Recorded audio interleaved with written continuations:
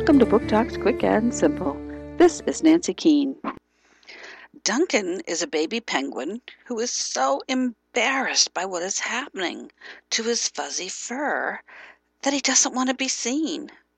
He always loved his fuzzy gray coat, but now it's falling off. Each day more of the coat falls off, and he is getting worried that he's going to be bald. He begs his mother to make him a sweater so that no one can see what is happening to him.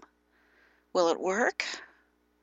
A Sweater for Duncan by Margaret Malone, Raven Tree Press, 2010.